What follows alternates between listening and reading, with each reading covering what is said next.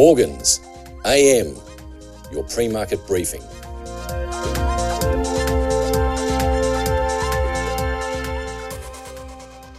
US equity markets rebounded amid optimism that the banking sector crisis may be easing, and with the Federal Reserve's latest monetary policy meeting getting underway tonight. Dow rebounded 383 points or 1.2%, essentially recouping last Friday's losses and logging its best single session percentage gain since the 6th of January. Broader S&P 500 with a 0.9% gain. Energy and materials up over 2% and leading all 11 primary sectors higher.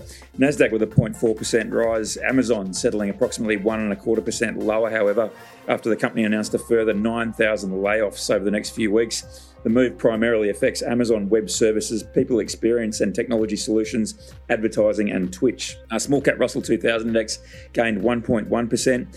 JP Morgan Chase & Co. Chief Executive Jamie Dimon is working to raise additional capital for First Republic Bank, according to a report in the Wall Street Journal.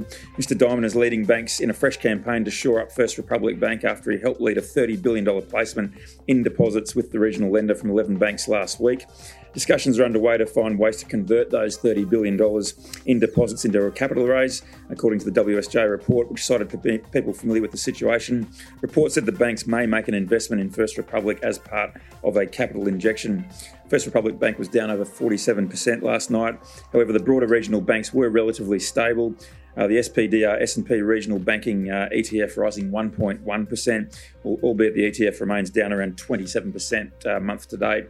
In terms of US corporate earnings overnight, Foot Locker down 5.7%. Sporting goods retailers posted a better than expected fourth quarter result, but it was overshadowed by a softer sales outlook. Looking ahead to tonight, Nike, GameStop, Health Equity Inc. and Tencent release quarterly results, while Adobe and Nvidia Corp host investor meetings. On the economic calendar tonight in the US, existing home sales for February headline those releases. European bourses recovered from an opening slide to settle higher. Basic resources sector up 2.8% and insurance up 1.8%, leading all sectors higher and lifting the Pan-European Stock 600 index 1%. Banking sector overcame steep losses to settle 1.3% higher. Germany's DAX up 1.1%, France's CAC up 1.3%. In broader European stock moves, UBS gained 3.3%, following those hectic weekend negotiations brokered by Swiss speculators that saw the investment bank agree to acquire Swiss peer Credit Suisse Group.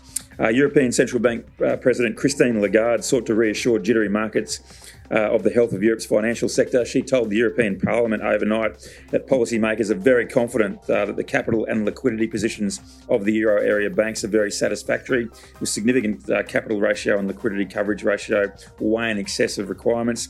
She also added that the ECB stand ready with our policy toolkit to provide liquidity support to the euro area financial system.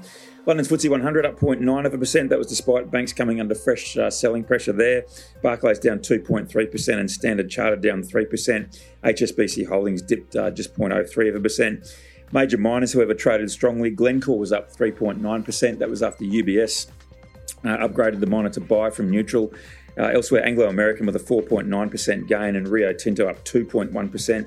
Looking ahead to tonight, home improvement retailer Kingfisher posts its full year result. Base metals complex mixed, copper up 1.3% to be trading just above $3.94 a pound.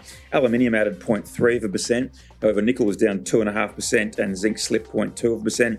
People's Bank of China yesterday keeping their 1 and 5 year loan prime rates unchanged as expected at 4.3% and 3.65% respectively. Benchmark spot iron ore down 90 cents or 0.7% to $125.85 a metric tonne. Gold futures up $9.30 or 0.5% to $1,982.80 an ounce. That's the highest settlement since the 18th of April last year. Yellow metal did briefly top $2,000 an ounce earlier in the session overnight. Gains came as the US dollar index was down about 0.4%. Oil prices staged a modest rebound. WTI up 73 cents or 1.1% to 67.47 a barrel, and Brent up 73 cents or 1% to 73.70 a barrel. Did touch a low of 71.64 during the session. Treasury yields climbed across the maturities as traders' attention turned to the Fed's latest two-day monetary policy meeting. 10-year Treasury yields up 8.2 basis points to 3.48%. Two-year note yield up almost 8 basis points to 3.92%.